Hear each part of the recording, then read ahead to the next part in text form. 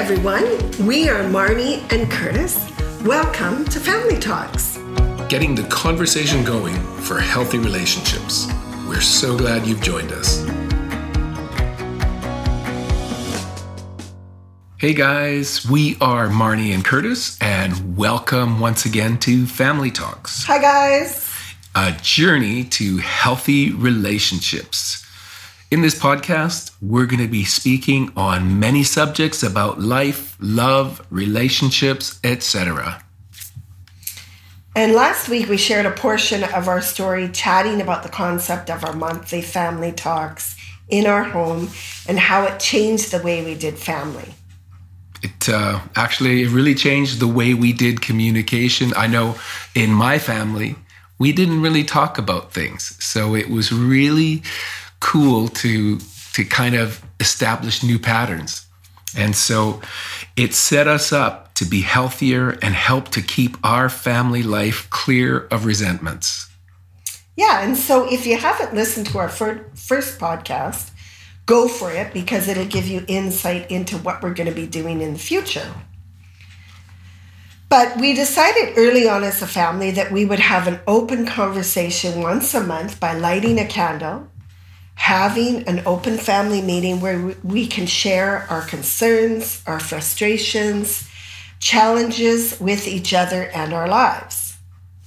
And there was also no subject that was taboo, as long as we showed respect and we were kind to each other. Yeah, it was good. We encouraged our kids to even address us with things that they felt they needed to talk to us about. Yeah, and so it usually went for about 1 hour long, but we always found that these challenges and conflicts were worked out, and we had time to really listen to one another and hear from one another and share together. I think also we all have triggers and things in our life that, cause us to react, Mm-hmm.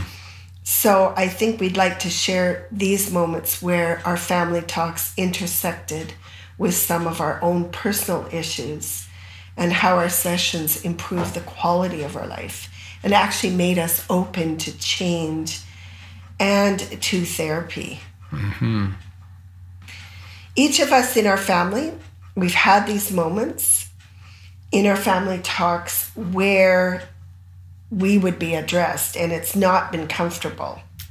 And, when you're the one in kind of the hot seat, so to speak, it's not comfortable at all.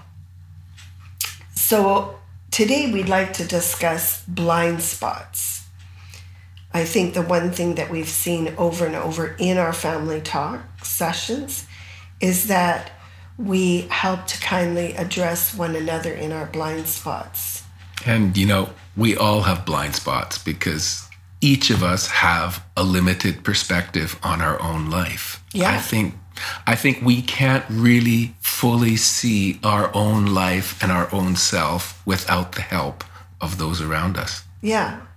And I think, these times it would just come up quite naturally as we would start talking. So I would like to share my story, and Kurt's going to share his story of some family talks where he was being addressed. But today, I think we each have more than one story. Yeah. Yeah, but today, I just like to say that nobody likes it when people feed into our weaknesses. It's challenging, actually, to let others feed into our blind spots, but it's so necessary. So here it goes. We had gone through a really dark season in our life, and I was a lot at home cocooning after a really tough season. It was about 10 years ago. Yeah, and I had been alone a lot, not going out of the house much for me and my personality. This was a bit of a change for my family. It's totally not you. Yeah. So one day, Curtis and my 3 daughters, Mia, Tori, and Kate, during our family talk, they chatted with me that it was time for me to move on and get healing for my life and move forward. they suggested that I get therapy. With a capital T. Yeah, and I was quiet during that session, and I didn't respond much because I was so mad at them.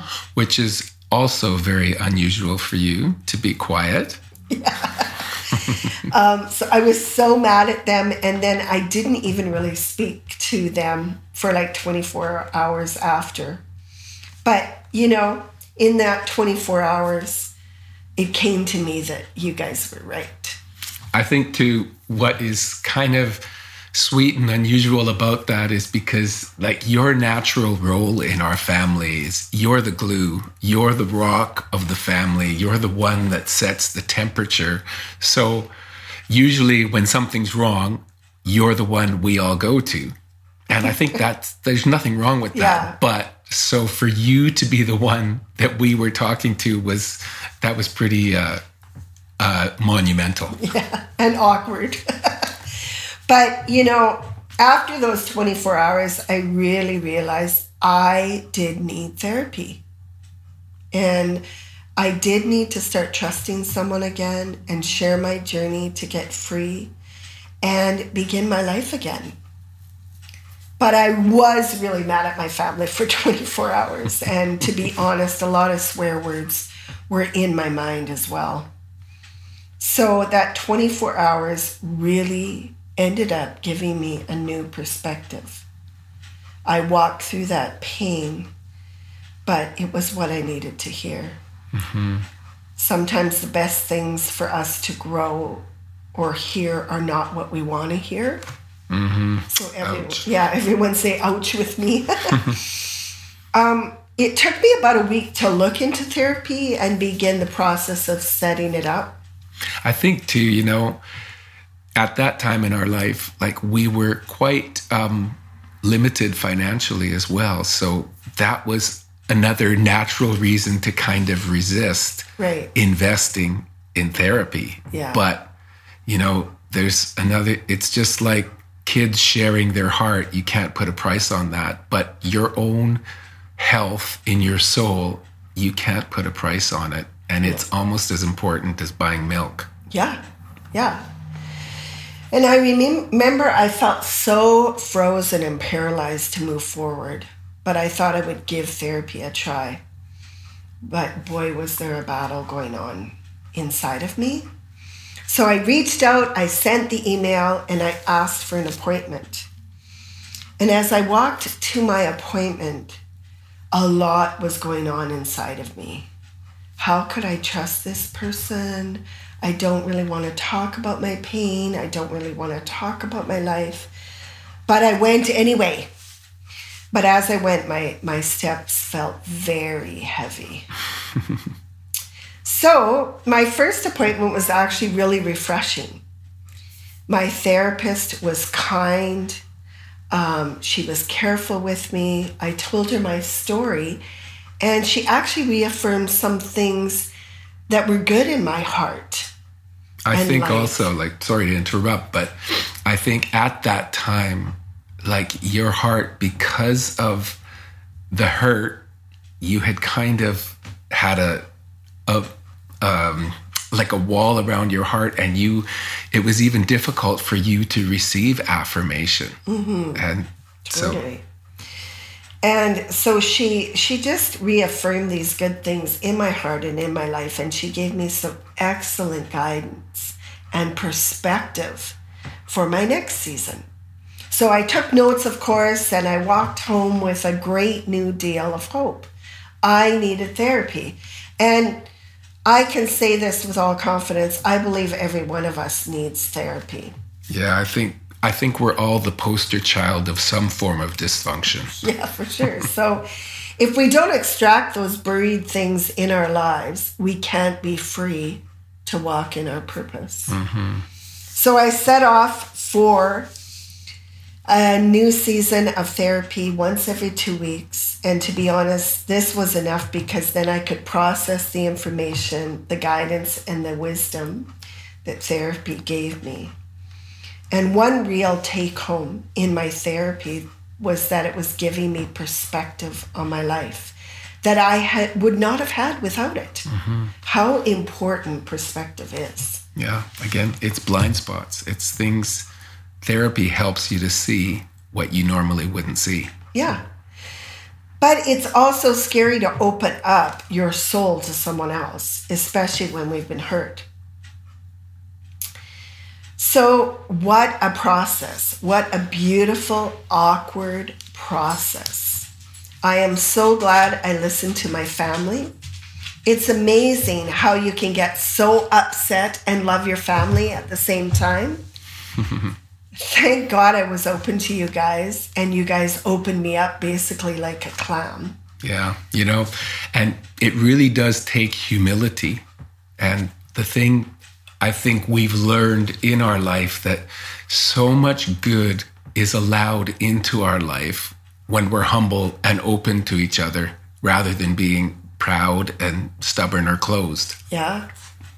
How important it is to be open to feedback, to evaluation, to improvement and adjustment or tweaking.